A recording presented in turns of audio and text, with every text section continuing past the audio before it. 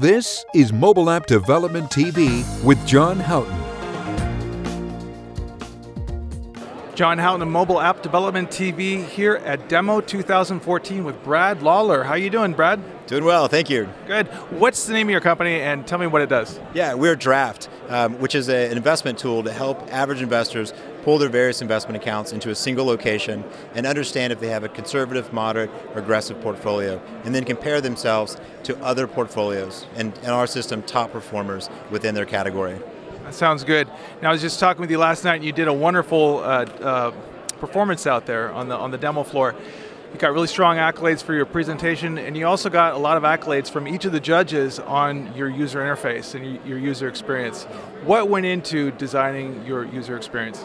Yeah, and that was great to hear feedback like that, because when you work on this, you never really know how people are going to respond. Leading up to this, we did do some things to help us better understand how people are going to react, and it involved a lot of user testing, which is the first part that's important. The second part is that design matters regardless of what type of application you're building. And you need to think of those two things throughout the whole process. And for a difficult or complicated subject matter like investing, we made sure that we not only were applying good design using the latest of design tools and technologies, but also constantly putting it in front of users to see how they responded, and then changing it to what made most sense to them. Now, did you use a design firm? We've worked with a couple design firms along the way, and have learned a lot from them.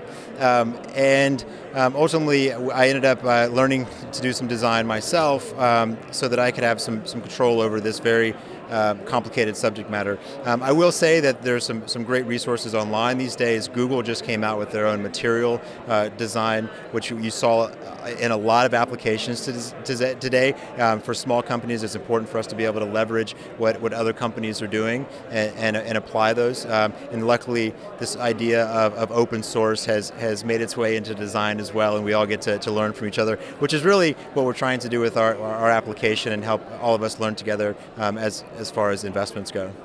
Now, you told me that you have a sort of limited budget and you wanted to get out there with an HTML5 app, and you have plans to go native later. What is your strategy?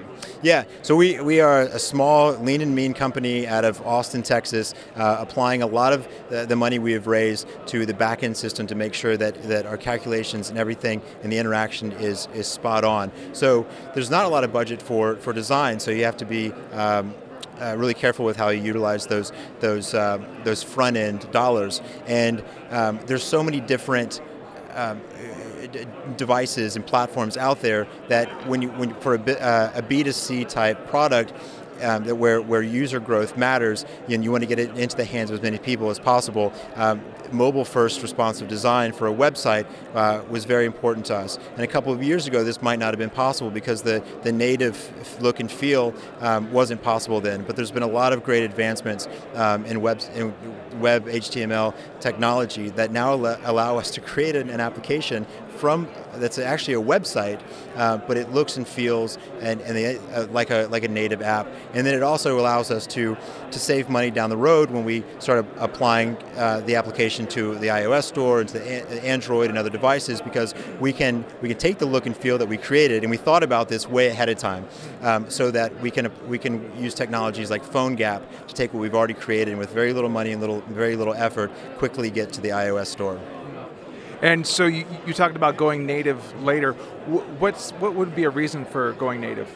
I think that the experience is always going to be better inside of a native app, but a little bit of it is misconception on the side of the user, in that they can't get the same experience in a web browser, which I don't think is the case anymore. So a lot of people think that you're not really out of beta, you're not really launched until you have these iOS products, which I don't think is the case. But we will, to make everything as user-friendly as possible, we will be adding ourselves to the iOS store. Excellent. Brad Lawler with Draft. Thank you very much. Great. Thank you very much. You have been watching Mobile App Development TV with John Houghton.